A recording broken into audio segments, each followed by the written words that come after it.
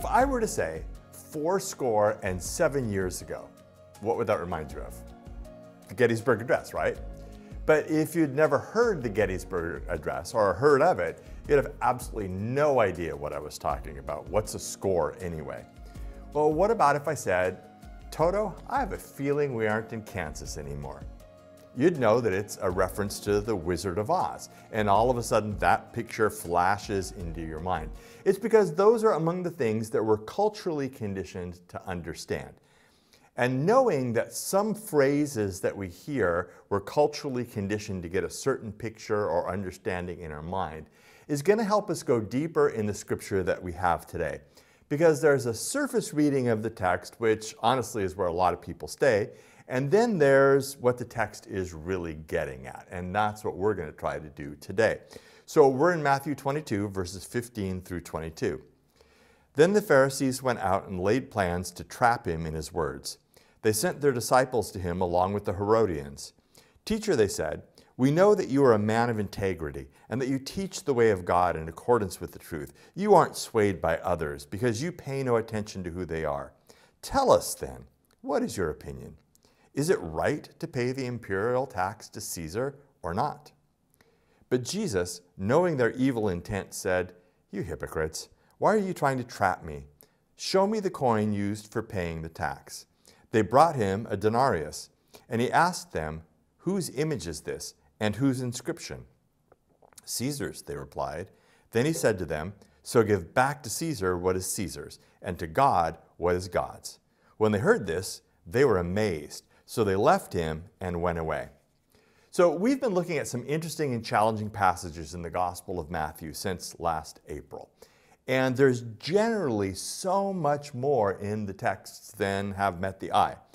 So knowing that you can make the Bible say almost anything that you want it to say, how have we been doing, or how do you do responsible Bible study? A couple of weeks ago, I tossed out the word exegesis. And that's one of the terms that we use. How do you do biblical exegesis? Exegesis is a Greek word that basically means to explain or to interpret something. So to exegete something, particularly the Bible, is figuring out how to interpret what it says. So one principle we've talked about a number of times is that context is king. You have to put the passage in the context of the paragraph it was written in the context of the book that it was written in, and in the context of what we know about Jesus and God. And that's why we've spent so much time in the Gospel of Matthew, because we want to be able to recognize what Jesus looks like. We've heard so many things in the culture, in the news, that are attributed to Jesus, and a lot of them I listen to and I'm like, that just doesn't sound like Jesus to me. So it's important to take what we're reading in the scriptures, what people are saying, and interpret that in the context of who we know Jesus to be. Another one, and that's new for this week, is that the Bible was written for you, but it wasn't written to you. And what I mean by that is that the Bible was written to people 2,000 to 3,000 years ago, who, while similar to us in so many ways, had a lot of different experiences. And so in order to understand what the Bible is saying, the question that we have to begin with is, how did the people that it was written to understand it? And then when we know how they would have understood it, that's where we take the lesson from. So the Bible is for us, but it wasn't written to people who were living in the United States in the 21st century.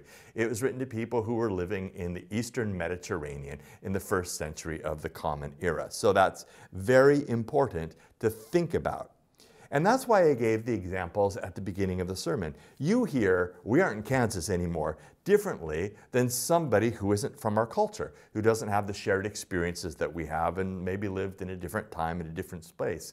If you've never seen The Wizard of Oz, you have no idea what that means. And you're like, well, first of all, my name is not Toto, and obviously we are not in Kansas, we're in Washington, and you will have completely missed the point of the saying.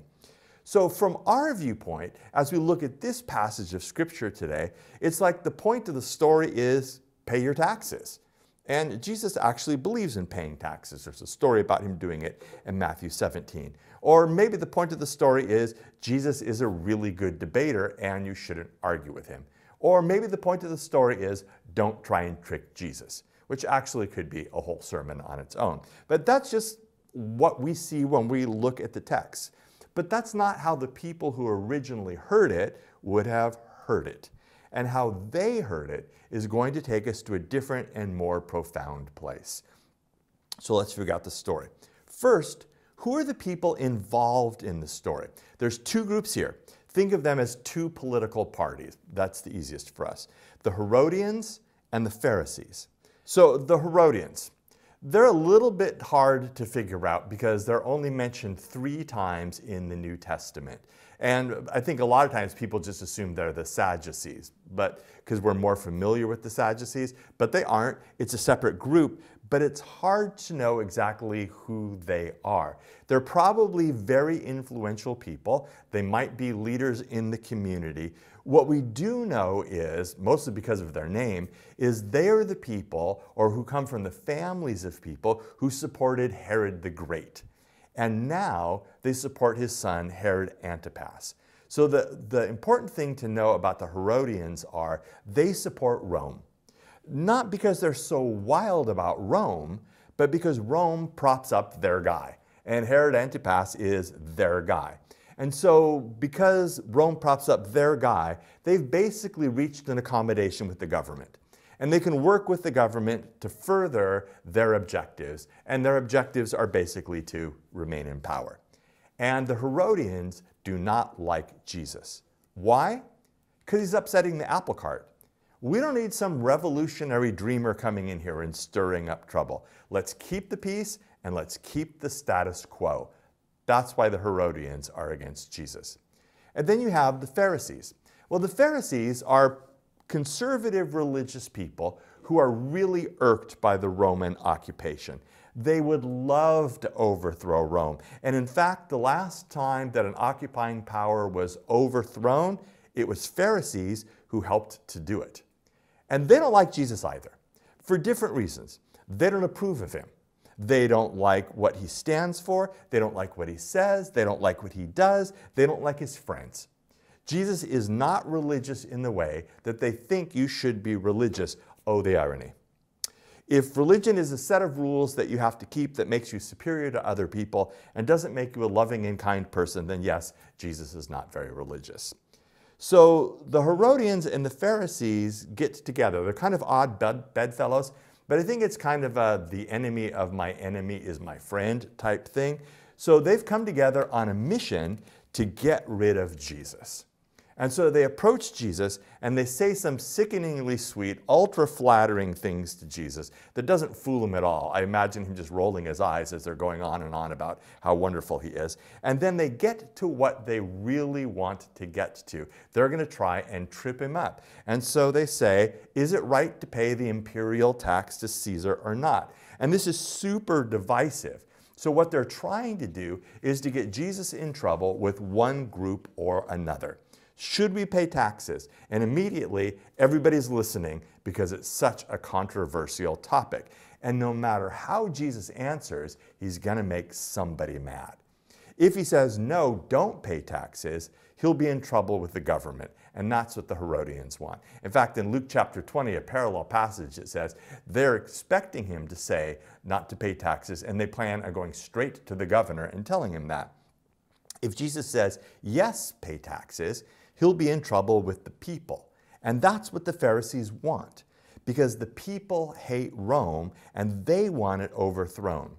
They're actually people that are looking at Jesus as being their political hope. Maybe this is the one who will become our king. And skipping ahead a little bit in the story, that's ultimately why Jesus is betrayed by Judas Iscariot, because Judas has political goals that he thinks that Jesus will help him accomplish. And when Jesus doesn't do that, Judas no longer has use for him, so he betrays him. Interesting. Like Christ is not Jesus' last name, but a description of who he is, Iscariot is not Judas's last name either. It's the political party that he belongs to. It's an extreme political group that advocates a violent overthrow of the government, and they're known primarily for political assassinations. They assassinate Romans and Jews who they think are collaborating with them. So that won't be on the test. I just think that's interesting. So they're trying to get Jesus to offend somebody. And Jesus sees right through it, what they're trying to do. And he says, show me the coin.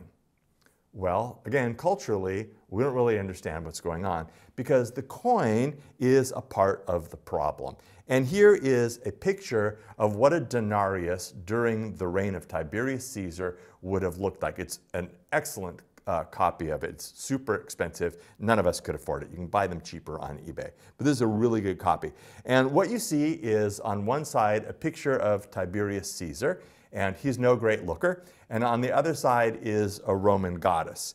So, and then there's an inscription around it. And the inscription on the front with the picture of Tiberius basically says, Tiberius Caesar Augustus, son of the divine Augustus. And on the back side, it says Pontifex Maximus, which means chief priests. So on this one coin, you have Caesar claiming to be the Son of God and also claiming to be the high priest.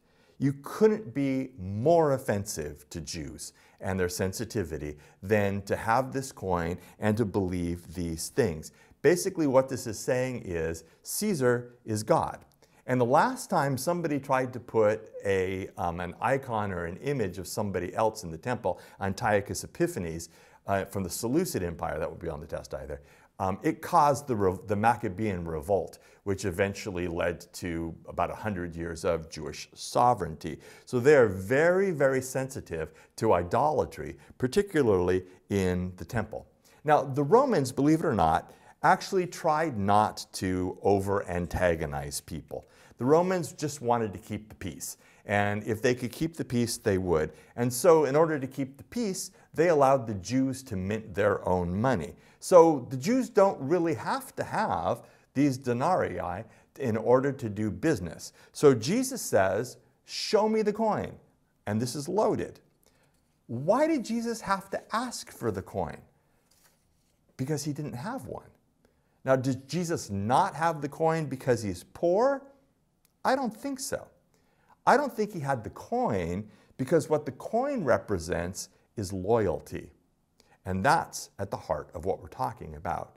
So Jesus had to ask for one. Well, lo and behold, who has one? The Herodians and the Pharisees have one. And not only is that shocking, but where do they have it? They have it in the temple.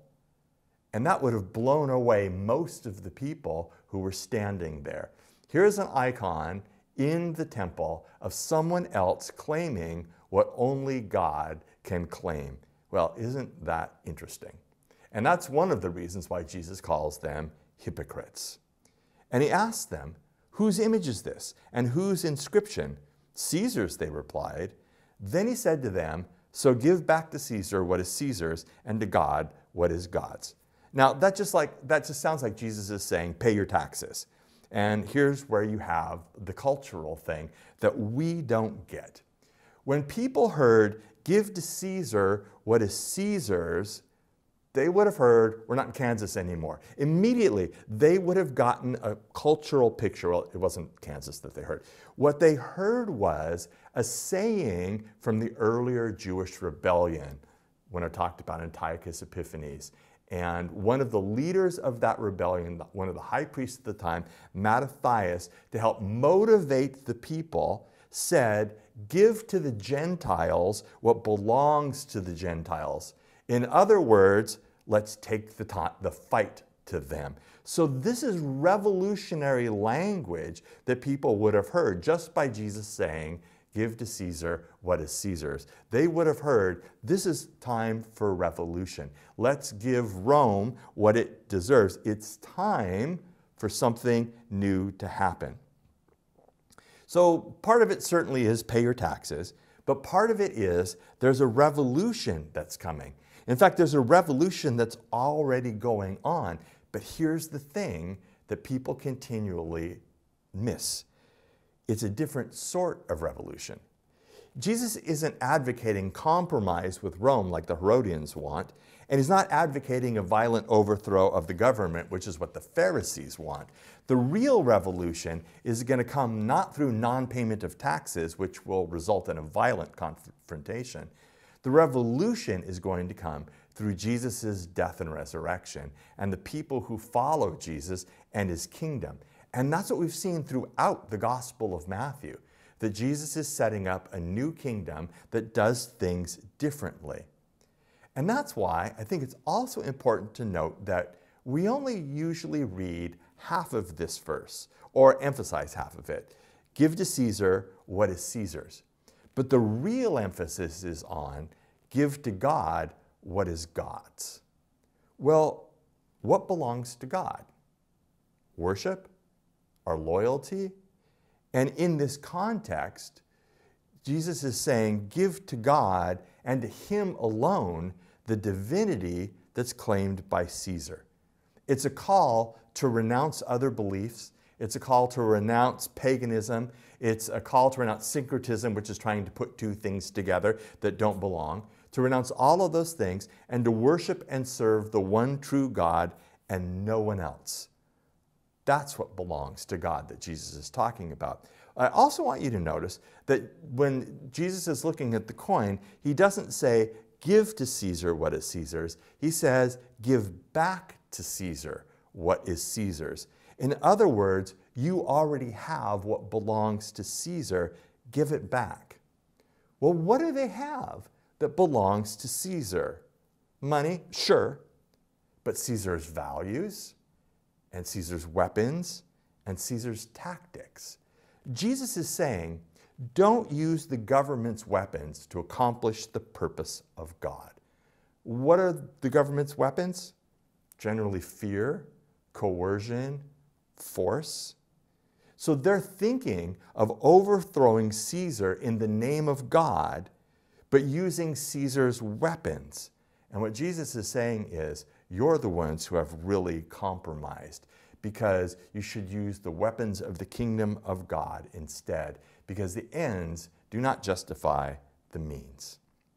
So let me make a couple points of application. The first is, don't be a hypocrite. Don't be like the Herodians and the Pharisees. Don't claim to be a follower of Jesus and live no differently than anyone else. Don't claim to be pious, but have an icon of an idol in your pocket. There are just too many examples of leaders who say one thing publicly and then turn out to do the opposite thing in private. And ultimately, the truth will come out. It doesn't mean that people don't make mistakes, that you don't fall off the wagon or you use bad judgment, whatever. People do. But that's different from living two separate lives, one public and one private. And the reality of the gospel is demonstrated in changed lives.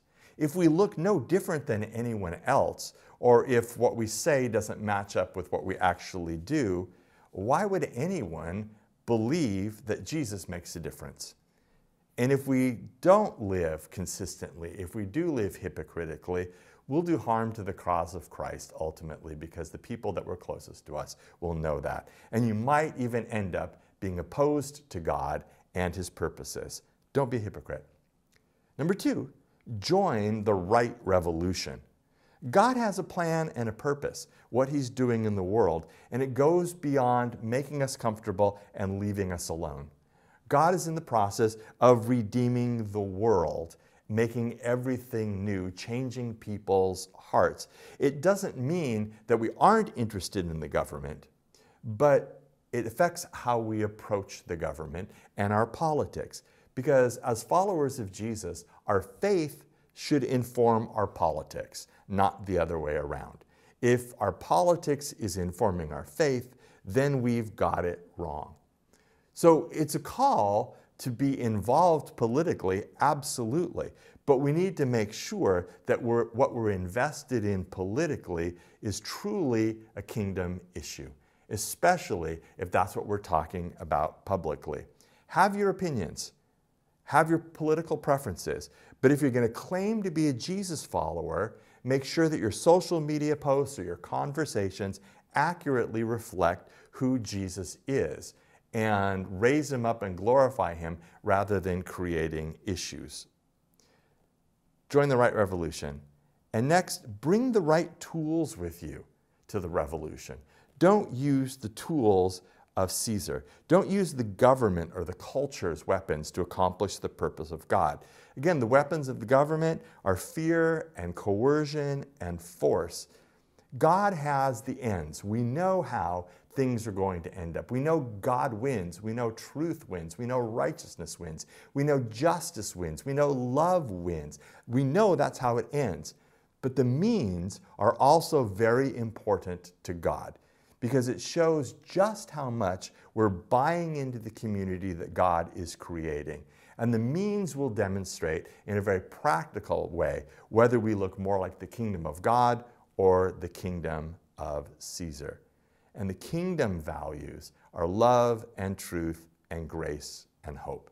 There's this wonderful passage that comes out of Revelation chapter 12:9.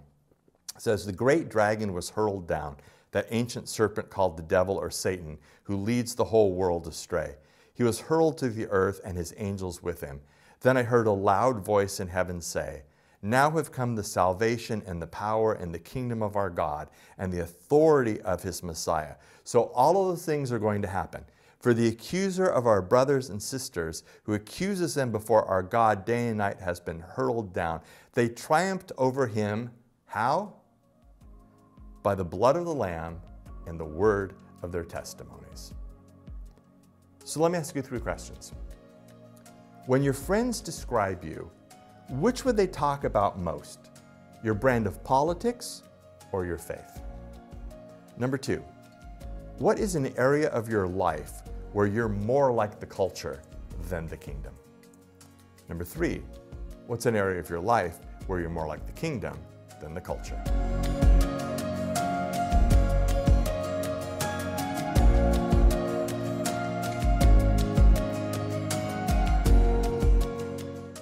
Hi, thanks for watching. The people of Harbor Covenant Church really want you to know the love that God has for you, want to grow with you in faith, and want to serve alongside you, not only to help others do the same, but also to make our families and our communities better. If that sounds like something that you can get on board with, then like, follow, and drop us a comment in the video. Watch some more videos on our channel or come visit us on Sunday. You can find out more about Harbor Covenant Church at harborcov.church.